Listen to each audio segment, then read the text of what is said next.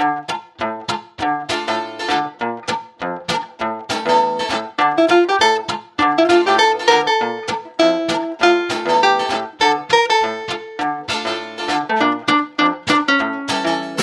April Vokey, and you are listening to Anchored, my chance to speak with some of the most influential people involved in the outdoors today. Join me as I travel to sit face-to-face with my guests in their own homes to learn more about their careers, opinions, history, relationships, and life both indoors and out. Kirk Deeter is the Vice President of Media at Trout Unlimited and the editor of Trout Magazine. He's also an editor-at-large for Field & Stream and the editor-in-chief of Angling Trade. To say he's busy is an understatement. The workload isn't new to Kirk. He's been working in the fly fishing industry since 2000 and is no stranger to the long hours of journalism. In this episode of Anchored, I meet with Kirk to get the inside scoop on his industry magazine, his thoughts on diversity, and whether we're loving our fisheries to death. Well, I kind of grew up a lot of places. I was born in Ohio, in Toledo, Ohio, and I lived there till I was 7 or 8 years old. Then moved to Pennsylvania for a year, and then Wisconsin. That's kind of where when people ask me where I grew up in Wisconsin. I grew up right on the lake in Lake Michigan, and lived there until halfway through high school, and then I finished high school back in the Philadelphia area at Germantown Academy, and went to college at the University of Michigan in Ann Arbor, then moved back to Philadelphia, and then moved to Colorado 20 years ago. So I've actually lived more in Colorado than anywhere else in my life, but it's kind of been good fishing-wise for me because I grew up in different fishing spots in the upper Midwest and then the Pennsylvania Spring Creeks and then out to the Rockies and so forth. So I'm kind of a mutt of fishing. Why all the moving? Was it your dad? Yeah, my dad was very successful, corporate jobs. He worked for Johnson Wax and Johnson Outdoors, actually.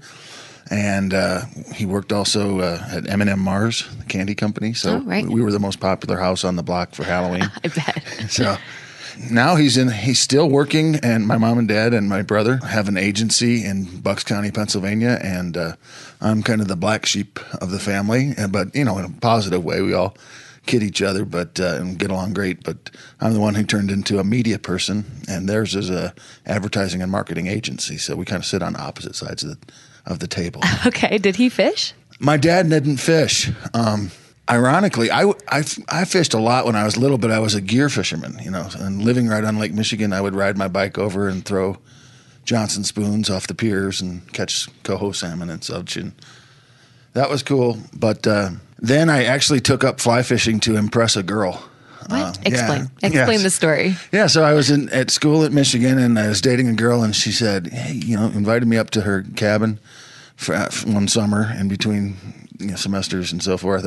I went up there, and her dad put me in waders right away and sent me down the river with a fly rod, figuring that, he's going to test me out. So I went down river, and about 3 hours later, her mom sent her on a rescue mission and had packed a sandwich in a little brown paper sack and an apple and a Coke and stuff. And she comes walking down the stream and finds me in the stream, and I'm fishing just as happy as I can be and catching fish. And I looked up and I said the fateful words, "Do I have to come back yet?" At which point she just put the sandwich down, slunk back to the cabin, and told her dad what I had said, and he figured that I was the one. And did you marry her? Yeah, we've been married 30 years now. Right. So yeah, I took up the fly fishing to impress my now wife of 30 years, Sarah. Did he get you into it then? Was he a part of your? My father-in-law was my fly fishing mentor. Right. Yeah, so he passed away a few years ago, but it was a really great thing for me to have such a nice bond and a relationship with my in-laws. Mm-hmm. It was just welcoming, and Fred was a mentor to me, and one of my best friends, as well as my father-in-law, which was kind of cool. That's super cool. Yeah, really cool. Yeah, well, I'm sorry he's gone. Yeah, and I think of him all the time when I fish, and we still have the family cabin, and it's on the Baldwin River in Michigan. And it's where the first brown trout was planted in the United States in 1884. You can walk to the spot where, theoretically, the railroad trestles moved over the centuries since then. But it's the same general vicinity right upstream from where our cabin is. And My first fish on a fly was a brown trout, and now it's kind of ironic that I've been to so many places in the world chasing that same fish. Yeah. Now, just to give the listener some context, you have been everywhere in the world. Well, not everywhere. Like, what is your job? What do you call yourself? Well, now I'm the vice president of Trout Unlimited, and I'm in charge of their media. So I edit their magazine. I work on the website, the digital stuff, and when we do annual reports, things like that. I'm also an editor at large still with Field and Stream. You've done that for a while, right? Yes, it's been about 15 years, and haven't been a lot of stories lately with them, but still, love the team and work with them and talk to them and all that stuff. And I'm also the editor of Angling Trade Magazine, which is the business-to-business magazine in fly fishing. So that's also been a while. Yeah, that's been about 2006, something like that. So yeah, it's you have to have a lot of irons in the fire, as you know, in this business. And so I've had a lot of irons in the fire over the years, and they've taken me as a writer and editor to some really cool spots. Yeah. So is that the plan in college? Well, I think I went to college freshman year and I wanted to be a doctor and flunked my first math test and then quickly became an English major. Right. And out of college, I worked at a newspaper, and I really kind of jammed on the writing as much after school as I did in school. Mm-hmm. So I was a sports reporter at a local paper in Pennsylvania. I can see that, actually. Yeah, I like that stuff. Yeah. Wrote a book on drugs in sports when I was 22 years old. I ghost wrote it for Dr. Robert Voy, who's the chief medical officer of the U.S. Olympic Committee. Was that your first book? Yeah, it was. It was a great exercise for me to learn how to organize and think about something that's 200 plus pages long instead of a 5-page term paper or something like that. How many books have you written at this point? Oh, geez. Well, I wrote that one. I think last count, I kind of co-author things. And so counting the things that I've co-authored with my cousins and Castwork and Tideline, and did the Little Red Book of Fly Fishing with Charlie Myers, and I edited some things. I think I'm at 7 books now. Yeah, that's a lot. Yeah, it is. I've got another one in the works too. Yeah, because you're not. How old are you? I'm 53. Well, yeah. Time just goes by so fast. I know, it does. To me, you're not in your 50s. But. Well, thank you. That's the nicest thing anyone said to me all day. So it's 9 a.m. It's 9 a.m. It's a good start to the day. So talk to me then about, or if you wouldn't mind, can you please tell me how you got into the industry? Yeah, so it's kind of an interesting story. I was doing a book. I was back east and working at the family agency at the time in the 90s, and I love fishing. So I convinced my wife to let me write a book with her cousin, Andrew Steckety. And we got Andrew's little sister, also her cousin, Liz Steckety, to take the photos. And we launched this book project called Castwork, and we went throughout the West profiling guides and taking black and white photos and focused on how the landscapes and the rivers shape the people and the people shape the rivers and so forth. And it was like a PhD education in fishing, because I would go and hang with Terry Gunn for 3 or 4 days, and then I would go, and we do like 2 trips a year. So this took 4 or 5 years, and eventually we found a publisher. So we actually had to make a book. It was more than just a hobby at that point. Yeah, you're obligated. Yeah, so we did that, and book came out, didn't make any money, but it was kind of a garage band thing. There were enough that caught the attention, and I was hoping to do more and more outdoor writing, but I was at the end of my rope. We had moved to Colorado so I could fish and do this book and so forth, and was going to take a corporate job back east, and I was at the end of the line, end of my money, and I sent the book and a resume to Field and Stream magazine. And Sid Evans was the editor at the time, and I rode the train in to New York City and met him at Park Avenue, and he says, "Deeter, how many days a year do you go fishing out there in Colorado?" I said, "About 150 days a year." That counts, just walking down to the pond after a long day, just making a few casts. And he said, "Why would you want to come into New York and ride the train in and work in a cubicle here in Manhattan?" I said, "Because it's Field and Stream. It's the Yankee pinstripes of the outdoors industry." And he said, "Well, why don't you just stay out there in Colorado and write stories for Field and thank Stream?" goodness, yeah.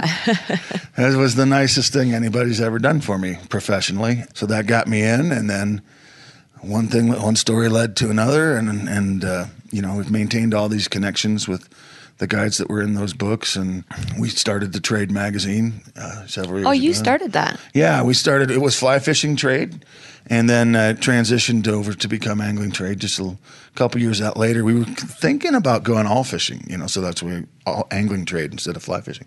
But we never made that jump. We just stayed with fly fishing, and it's been great. It's been a cool way to stay in tune with the people and the products and all that stuff. So, was there an industry magazine before? There was years ago, and like in the 80s and 90s, and then it lapsed for 5 years. And Casey Walsh approached us and said, "Hey, you guys may be interested in doing a trade magazine again." So we said, "Yeah, sure." It's been 15 years.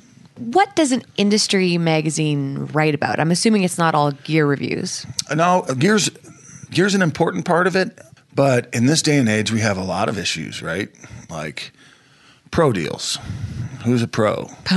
Right? Is everybody a pro, right? Let me sip my coffee here for a second. So that's a lightning rod issue. But this magazine is available to the general public. It's not just... we only circulate it to the people who manufacture, sell, retailers, fly shops, guides, lodges, those people who make a living in fly fishing is who gets the print issue. But, anglingtrade.com is online and anybody can hop on and see what we're talking about. Well, we talk about environmental issues, pebble mine, we talk about direct sales, we talk about felt and aquatic invasive species. I've read some great articles in it, but I just want people to, especially if the general public isn't getting their hands on it, I want them to know what it is. Well, that's cool. And we are going to do more consumer-facing stuff. I think we want to do more gear reviews, dive in, so average angler can just see what we really think about this new rod and this new reel and so on and so forth. So, how big is the fly fishing industry? That's a great question. They'll tell you. It depends on how you count people, right? So if you count someone who just buys a license and goes on a trip, but they only fish once, but they say, "I'm going fly fishing," it's several million people in the United States. If you ask the manufacturers, however, who are selling product, how big is their market that they're really drilling down on, it's about between 1.5 and 3 million people. Okay. That would be considered aficionados of the sport. Fly fishing specifically. Fly fishing specifically. What about fishing? $48 billion. Big. Wow. Yeah. So fly fishing is just over $1 billion all in. So it's smaller than Budweiser. It's a small little niche. I hear people say that fly fishing the fly fishing industry is smaller than the toy train industry. Yeah, that's right. Is that true? Yes. And other sports that you wouldn't think are bigger, but like bird watching. There was a New York Times story on Monday that talked about fly fishing being the new bird watching, which was kind of odd. But did you find that story accurate? I thought it was. I'm one of those who believes any press is good press, right? So if people want to make fly fishing cool for whatever reason, they make it cool. That's fine with me. I'm not going to criticize the writer or whatever. I thought it was nice and well attempted, and maybe not my cup of tea or how I'd have written it or described some things, but people come at this sport from different perspectives, and that's totally cool with me. So you're all for growth of the sport, obviously. I'm for. That's another question. That's a great question. You've got good questions today. Thanks. I'm for responsible growth of the sport. I don't think we need to have more warm bodies just to have warm bodies. If you go to the boat ramp on the Bighorn any day now, there's no shortage of people.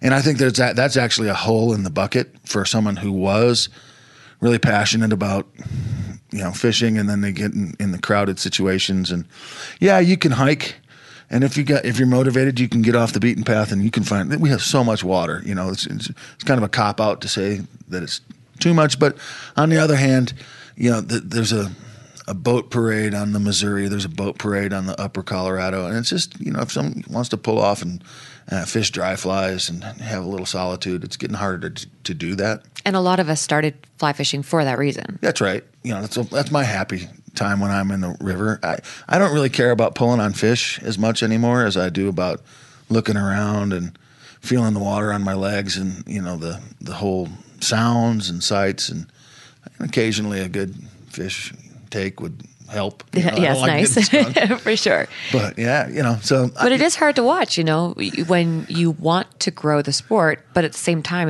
you see a direct impact in your own happiness on the river, right? That's right. So I think 10 years ago, we were all panicked in this industry, and we were like, well, we got to grow the sport. I mean, that's all that they talked about. Grow it. Yeah.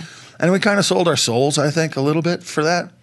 And we created this, production fishing, and I don't want to, have the hate mail of people who think, go ahead and fish with your bobber and your weighted nymphs rig, and that's cool.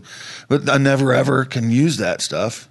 Go out for a day and hook some fish, and totally cool. And it's like Skagit lines on the two-handed rod. That's right. It used to be really difficult with the lines that they had, but now you can go fishing for a day. I mean, winter steelhead fishing with a spey rod for a day. It's your first day and catch a fish. That's unheard of. That's absurd. That's crazy. But it happens. Yeah, for sure it does.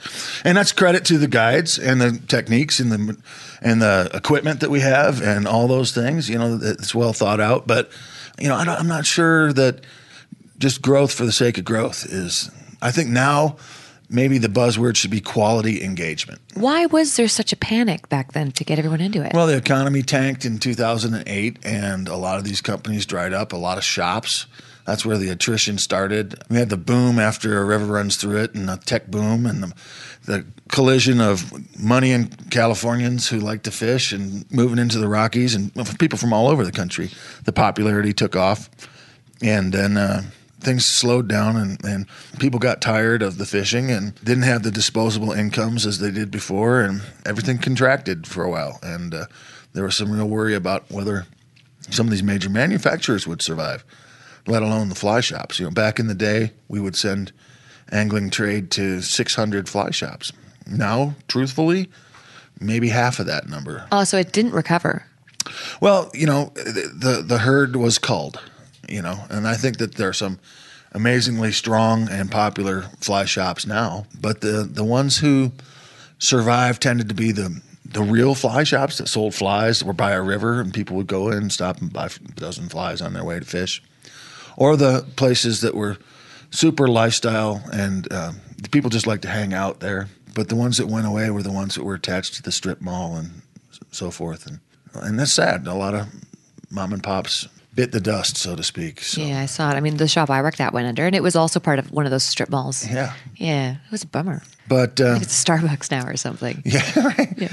But do you think that the sport would have recovered organically? Or, I mean, everyone was saying we need to grow the sport because being a woman, they were like, we're going to do it through you. Right. And getting that participation rate. That's right. And it happened at the same time as social media. And I often wonder if the industry would have just recovered on its own with social media without us having to push it so hard. I think probably, at the end of the day, I think that fly fishing is inherently cool.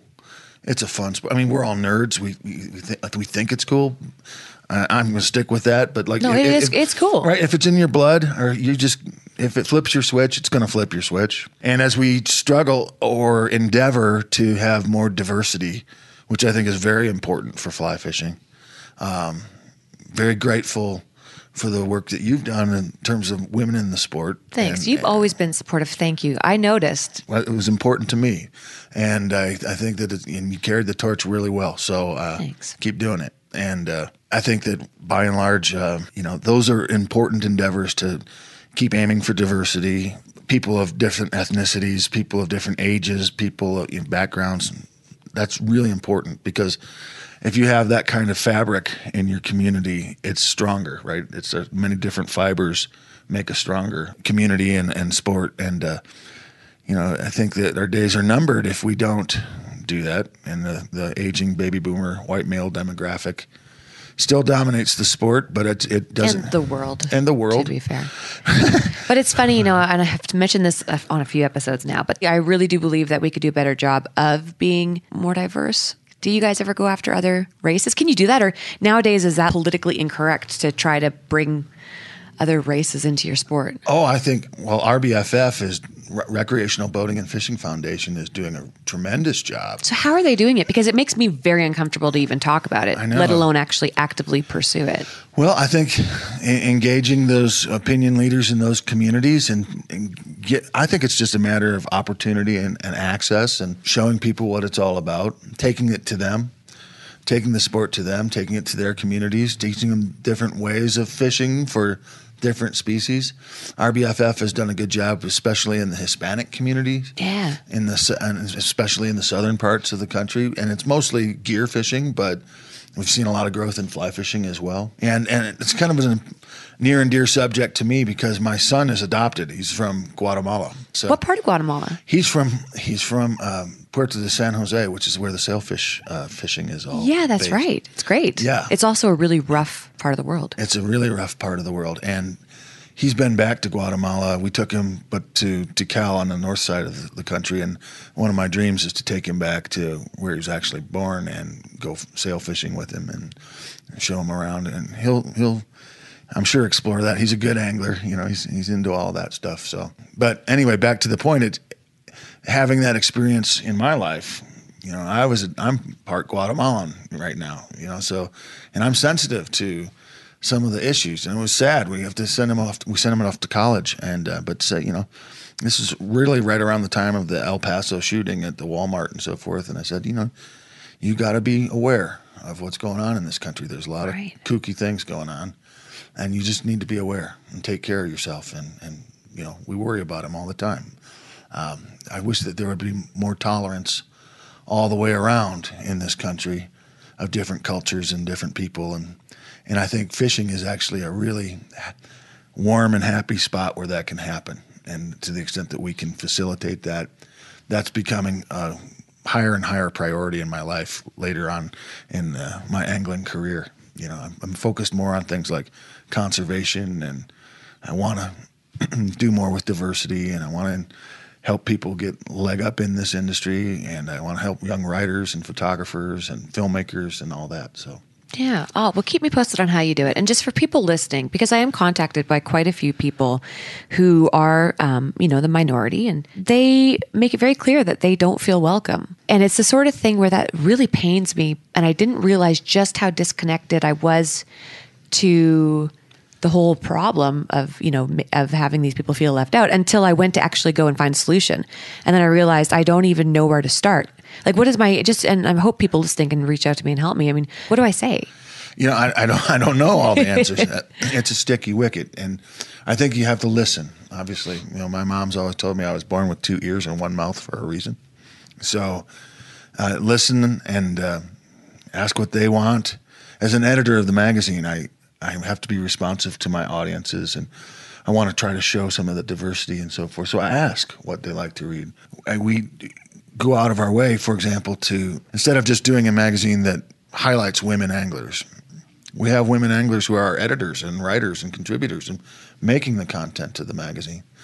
And I think we need to evolve that way along racial lines and ethnic lines and the whole schmear. Well, I can ask you this. I'm sorry to cut you off, but you're the perfect person to ask. See, for me, it's not the listening that's hard. It's the first line. Hi, my name is April. And then what do I say? Do I pretend like it has nothing to do with the fact that they're a minority? And then just say, hi, ladies, I'd love to take you fishing. So let me turn this. Let me spin this to you. You trying to speak to a woman in the industry, say 20 years ago, whenever, before it was really popular. Let's say you wanted to speak to a woman, and clearly you wanted to speak to her because she was a woman. How would you open that conversation? Gee, to be honest with you, I would ask my wife for a little counsel going in, or some female friends who I was comfortable with and would tell me if I was full of beans or whatnot. And I think in all of this conversation, the important thing, and how I've found a little comfort in this zone, is that you have to realize that it's not an end destination. There's no deliverable. Like if you say to yourself, we want X number of participants, or what percentage and so forth by this year, that's great. That's a goal. But really the important part is the process, and just being in that, just floating in that river, right?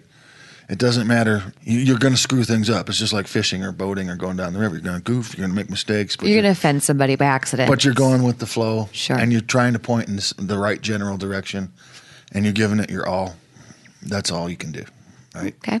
Well, hopefully I get some direction from people on here. Maybe they can help offer some advice. I hope so. Coming up, Kirk and I continue our conversation. This episode of Anchored is brought to you by Poster Burner. Taking photos has never been easier, yet most of us just leave our photos to take up space on our phones. Personally, a lot of my photos never see a printer, leaving photos of my daughter and fish of a lifetime to get lost in the archives. The truth is that printing photos can be daunting, but they can also be really expensive. Poster Burner takes those special pictures and turns them into posters and canvas prints for your home, decals and banners for your business, custom cases for your phone, and much more. With Christmas around the corner, Poster Burner is offering a 10% off discount to Anchored listeners. Just go to posterburner.com/anchored and create customized, meaningful gifts at reasonable prices. That discount applies to every type of print they offer, so it's a great way to get stocked up on printed imagery for work or home. Again, just head on over to posterburner.com/anchored.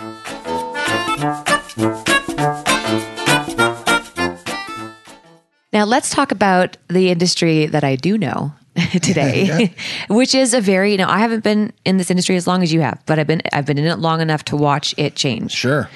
Let's just go for it. You want to hit those topics? Yeah, we'll pick through them one at a time.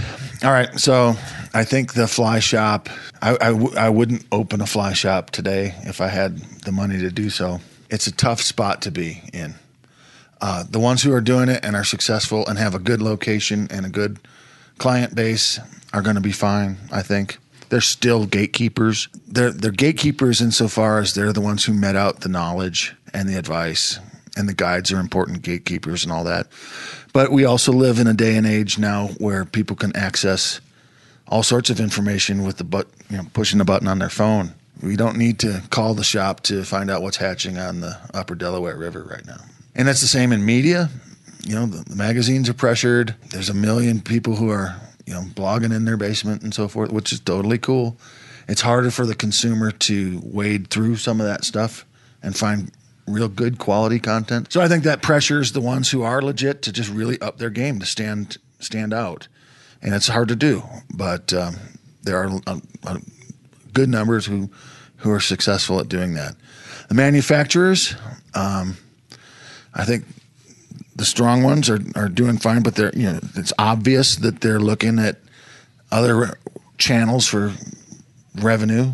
Let's just call it like it is. If you're a pro, if you're on a pro staff and you get 40% off or 50% off, the manufacturer is going to make the same money, because they're selling it at 50% to the shop. So who's cut out of the deal? The shop. Yeah. Right. So there's going to be a reckoning on that and the redefinition of the relationships between manufacturers and shops, between manufacturers and media and the ad channels and how they get reviewed and if they do their own media and so on and so forth. I think people in some of these companies, as far as marketing is concerned, marketing's a totally different game now than it was 10 years ago. Just because of the internet? Yeah, I think because of the internet and because of their ability to produce their own content. So were there agencies before? I mean, I've always remembered these companies having agencies. Yeah, and they still have agencies, but their agencies are coaching them on social media and experiential marketing, ways to connect with consumers where they are, creating content, producing their own content, producing video. But the content it's getting harder and harder to find something unique. That's right. And as a content creator, it's getting harder and harder for me to do something unique. Sure. Do you feel like we're diluting it or it's become diluted? Oh, I think some of it's definitely diluted, but I think the strong writers transcend. I mean, it's important to be a good writer, whether you're writing an email or a blog or a book. Right. The words matter, and there are some who string those words together really, really well, and I think that they can transcend. And there are some who attempt, and it's cool. Like I said earlier, I like to give people a shot. I like to find young writers. I want to encourage them, but it's an evolution too, right? Like yeah, I look you gotta back pay at your dues, my right? old writing, and it pains me to read old writing. It has to be an evolution. Have you evolved as a writer? I've changed a little bit as a writer, but yeah, I've always been kind of a lean writer in terms of I don't like to use a lot of words, and I try to get to the point right away. Like a Hemingway? Yeah, well, not that's a tall order, but I kind of found my voice early, and I stick with it. And I read some of the stuff that I wrote 20 years ago, and I'm like, wow, that was pretty good. Oh, really? Yeah, well, that's good to hear. You were lucky back then. But I think I had more enthusiasm in my writing when I was younger, and just kind of an eager, hard charging. And I've tempered a little bit and seen a little bit more, and I've got a lot more to contrast and compare. Mm-hmm. And I had mentors, many mentors. Charlie Myers was a mentor. He was the outdoors editor at the Denver Post. John Merwin at Field and Stream. Many others who would take me aside and say, hey, you did this right, you did this wrong. So pointing me in the right direction. And I still have some mentors that do that with me, which is great. But now I try to mentor some of the other writers that I work with. And it's important to, Charlie Myers used to always say, every angler and every author should endeavor to replace himself or herself. He's right. Right? Yeah. So I think he certainly fulfilled that bill with many writers. And so I think it's important for me to try to do the same. Now, writing in magazines or catalogs or even papers back in the day, they would have run out of ideas too, right? I mean, you open magazines today and it's like, I read that article 10 years ago. Oh, I've read that article 15 years ago. It feels like a lot of the same articles are just being regurgitated, or not the same articles, but the same information is being regurgitated into different words. Yeah, it's hard. I mean, how many different ways can you talk about fishing 6X tippet? Right? I can't wrap my head around how people can can stay enthusiastic about it. Or the cast.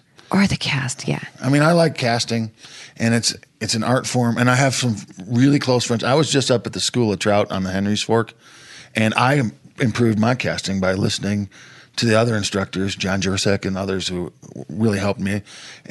Super cool. But I think there's a lot of people who have made a lot of money over the years by making that cast so complicated. Same with the golf swing, right? Right.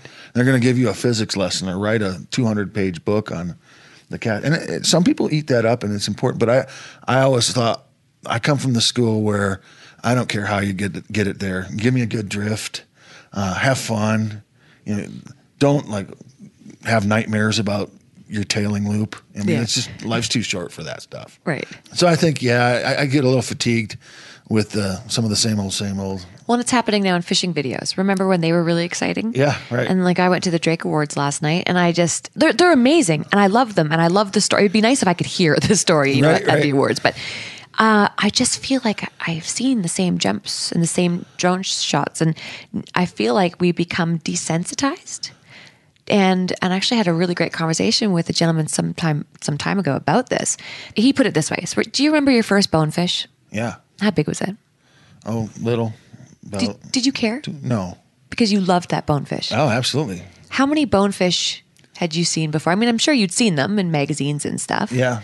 But did you have them constantly being flashed in front of your face on social media? Or obviously you weren't on the internet, didn't exist. But did you have them constantly flashed in your face being told that a 10-pounder is what you should strive to be catching? No, not back when I was starting. Yeah, for sure. Yeah. And so he had said, in his opinion, what it does is in your head, it paints an image of what a great fish is, or, what the fish that you should be striving for. And suddenly that fish that you were so excited about doesn't seem quite as significant. And I get his point. I think that is damaging.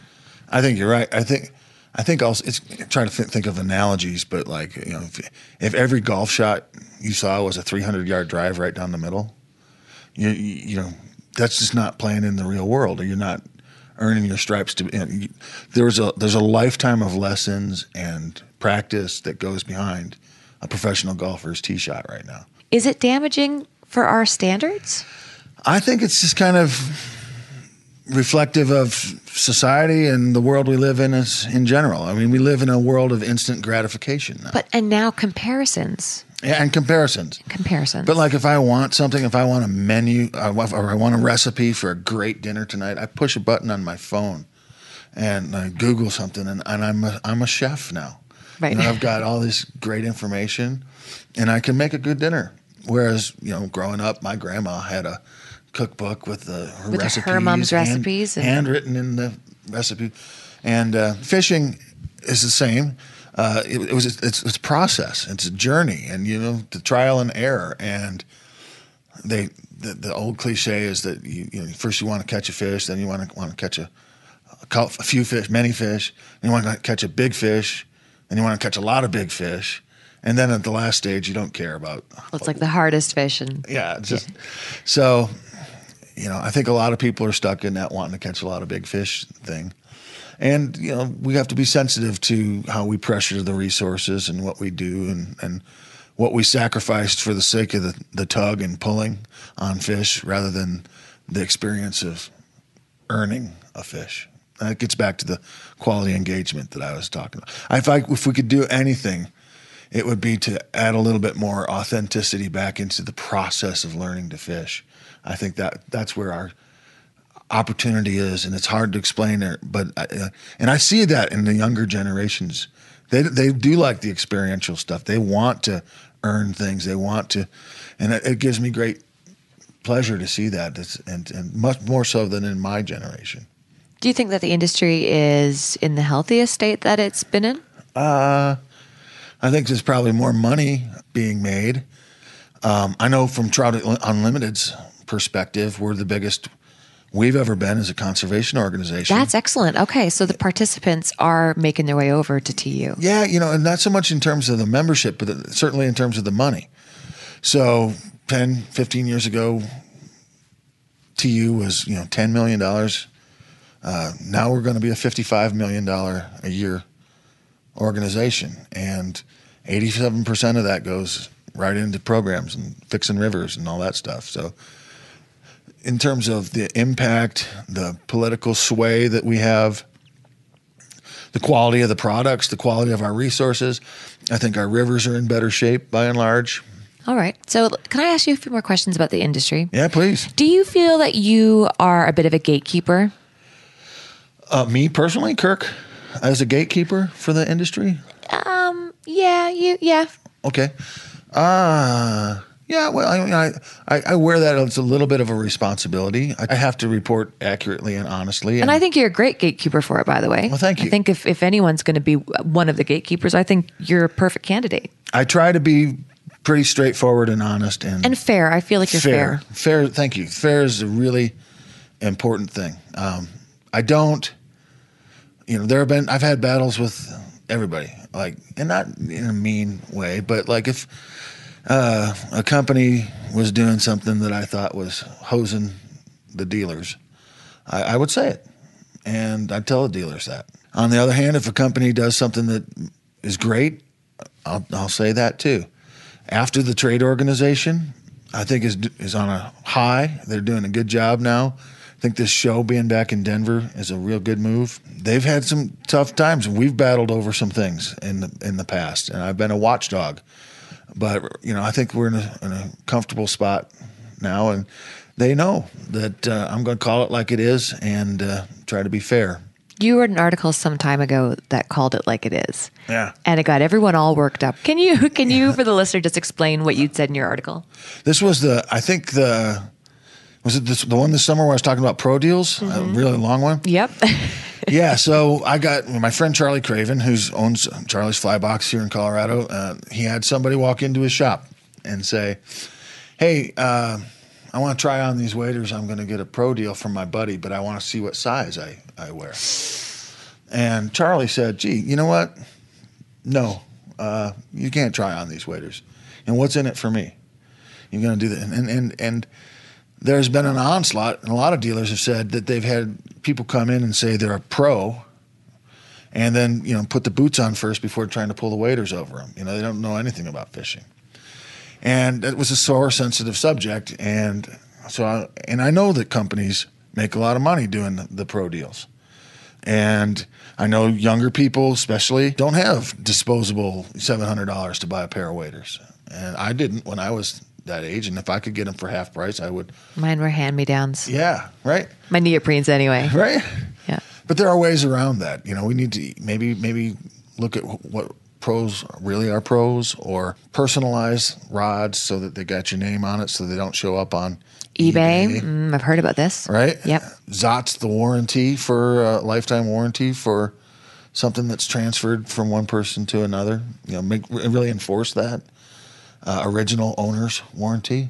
Have shops come up with a list or designate who's a pro and who's not, so that they'll vouch for, and then the things that are ordered go to the shops themselves, and then they get meted out that way. But what makes a pro? I mean, once upon a time, being a pro was they would ask you, how many days are you on the water? That's right. They wanted you to be a guide whose boots fell apart. Right. That was a pro, because they could provide feedback and send in their old boots.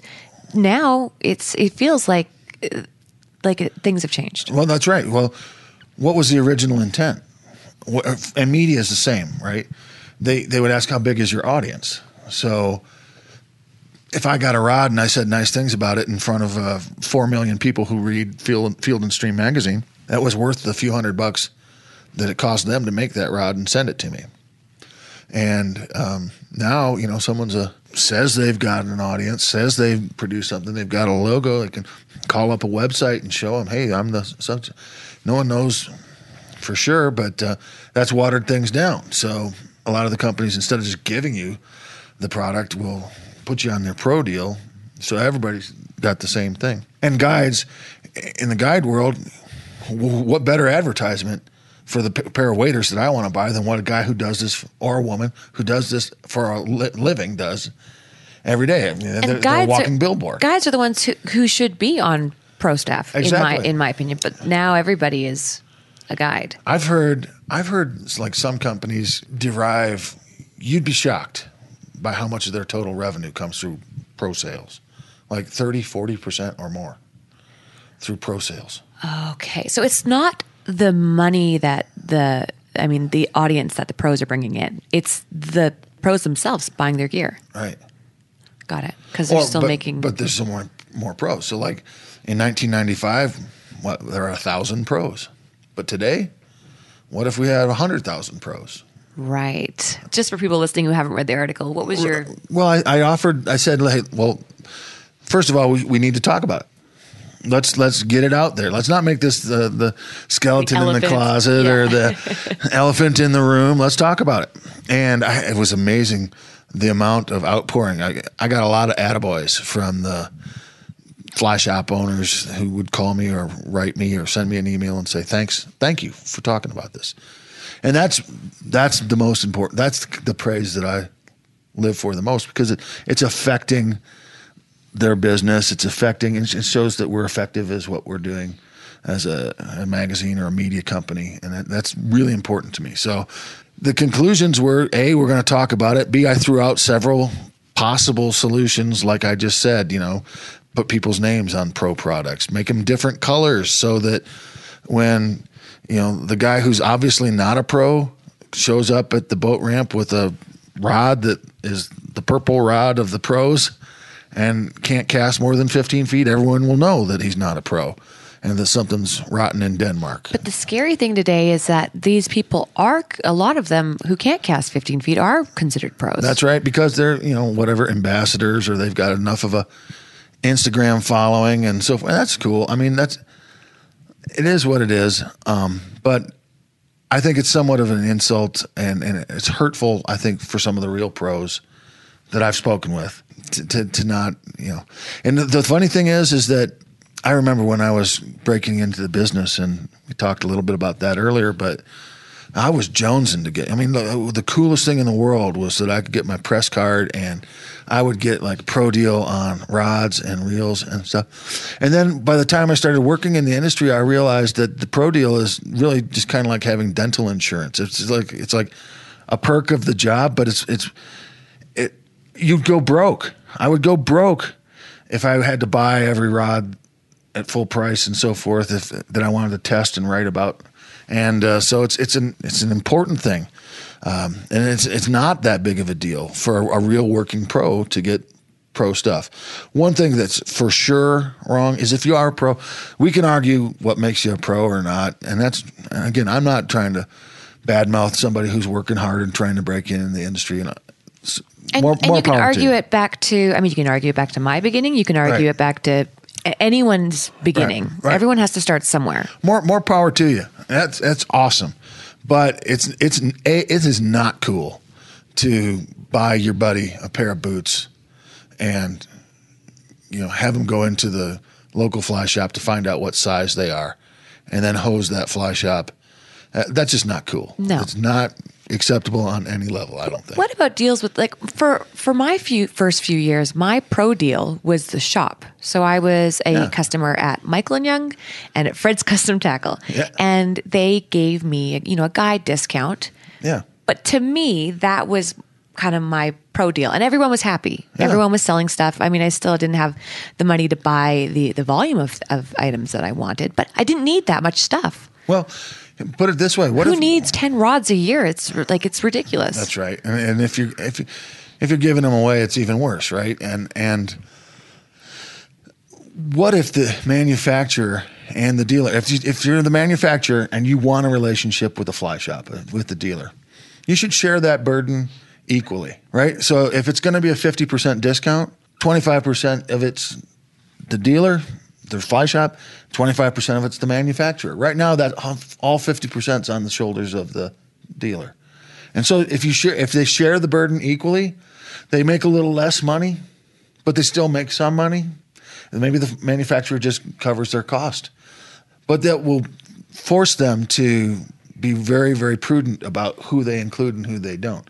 And it'll maybe make that channel that might be 100,000 people back to a couple thousand people. Maybe that's not what they want to do. I think a lot of them are over that point of no return where they couldn't do that if they wanted to. But we're going to talk about it. We're going to still talk about it as long as the fly shops are there. And my magazine exists to help them out. We're going to talk about it. So that's my 2 cents, and that was my conclusion. Was that the most contentious article that you've ever written? I didn't think it would be, but I think it probably turned out to be. Yeah. And I got a lot of calls from my friends in the manufacturing side too. Yeah, what were your biggest criticisms? No, someone said, "Boy, you really opened the wound there." But it's like people are going to talk about that anyway. So let's channel the discussion in a productive direction, so that we can have some conclusions, so we can have some dialogue. And it's going on at the show floor right now, right? And it will go on after. And I think that's all positive stuff. Then the manufacturers, a lot of them are under such pressure to produce such results and grow their business and satisfy their shareholders or their owners or whomever. And so they're jamming as hard as they can. They're turning over every stone, and got to credit them for an innovative approach that works. And if it's a channel that makes them a lot of money, okay. But you need to be honest with the other people who are part of your distribution channels and include them in the discussion. If you're gonna fire me, or if I'm working for somebody, you're gonna fire me, just tell me I'm not needed anymore. Downsize me or whatever. Yeah. But be honest with me. Don't hire somebody behind my back and have them sitting at my desk on Monday morning without talking to me on Friday. Do you have a boss as such right now? Are you a contractor? No, I'm an employee of Trout Unlimited, so I report to Chris Wood, the CEO. So technically, yes, he's my boss. Is that who you were speaking with yesterday at the show? Yeah. Yeah. Yes. He seems like a really nice guy. He is. No, I'm not just saying that because he's my boss. Yeah. Right. No, he's a good guy. I like working with him. He's got a good vision.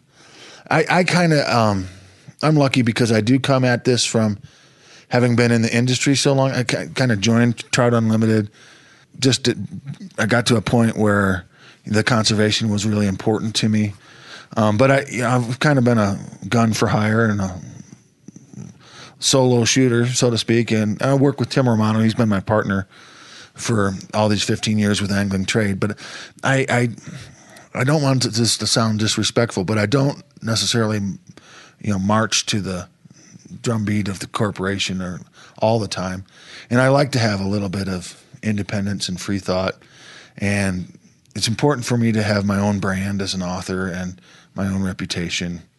And there are some times that I disagree with things that my own organization does. And I won't list them out publicly now, but and I think that what Chris has done for me and the organization, that they've allowed that to go, and it's a place where we do exchange ideas and we are candid with each other, and we have, trust me, we none of us wake up in the morning these days worrying about what we're going to do to keep busy, because the clean water rule is under assault. The mining things that we've talked about are happening all over the country. Yeah, what's your biggest focus right now? I would say it's clean water rule for sure. That's going to be a tough slog to put that back together. The way it does protect the ephemeral streams that's so important to fly fishing, specifically trout fishing. Mine, I think low-hanging fruit is the abandoned mine cleanup. We can do that. There's light at the end of that tunnel, but it's going to take a lot of work. Pebble mine is one we're in it, do or die. We're going to stay in that fight till we win or die trying. And public access rears its ugly head. People who want to sell off public lands, federal lands. I've got Land Tawny on today at 1. Yeah, well, he'll talk about that, and they do a great job. Mm-hmm. Yeah, did you work with those guys? Well, they're kind of a brother-sister organization for us, so we feel good about all the work. I'm a member of Backcountry Hunters and Anglers as well, so love the work that they do. And, TU does different things on different scale. Them getting engaged with the crowd that they appeal to, and getting younger people and getting people motivated about the public lands debate is awesome. We do some of that as well, but what differentiates TU, I think, is that we actually get in the rivers, right? So when rocks get rolled and dams get pulled out and things like that happen, we have the scientists and the boots in the water, right, coast to coast, that are doing that. So I think it's important for any angler to support all the organizations. Yeah. Because trust me, the challenges are so big, there's enough to go around for all these non-government organizations and conservation organizations to work on. Is this your most challenging job so far? Yeah, I think it's a challenging job. Yeah, I think it probably is the most challenging job I've had so far. But it's fun. Sometimes I wish, to be honest with you, that I could go back and write cool stories in faraway places and magazines, and then on to the next story. And now I'm definitely in more boardrooms and on conference calls and stuff like that. But I also think that we're affecting positive change. So I'm not just entertaining anymore. Yeah, you're right. I never really thought about it that way. Yeah. Because your career before was pretty much an entertainer. Yeah. Yeah. But now with angling trade, I'm more of an advocate, and I advocate for Trout Unlimited. And those are important things. I believe in the fly community, on all the businesses in fly fishing, and I believe that none of it happens, none of it's possible if we don't have healthy water. What would you like the young people listening to consider as far as their own actions go in the sport? And not the industry. I think that's a different conversation. Yeah. But in the sport, what would you like to see them do to try to give back a little bit? Well, I think that they should find a conservation organization that they can take part in, and it doesn't need to be your money. You don't have to open up your wallet, but if you can spend an afternoon picking up stuff on the side of a river, or helping us to make some phone calls to your elected officials, or to tell them that you care about the outside, that's important, to be engaged. That would be my number one thing. And then on the fishing side, I would say try something completely new. I feel like actually I'm kind of eating my words. I feel like the young people do this. Is it the older people who we might need a little more participation from? Are you noticing there's more of one than the other, or is it a pretty even spread?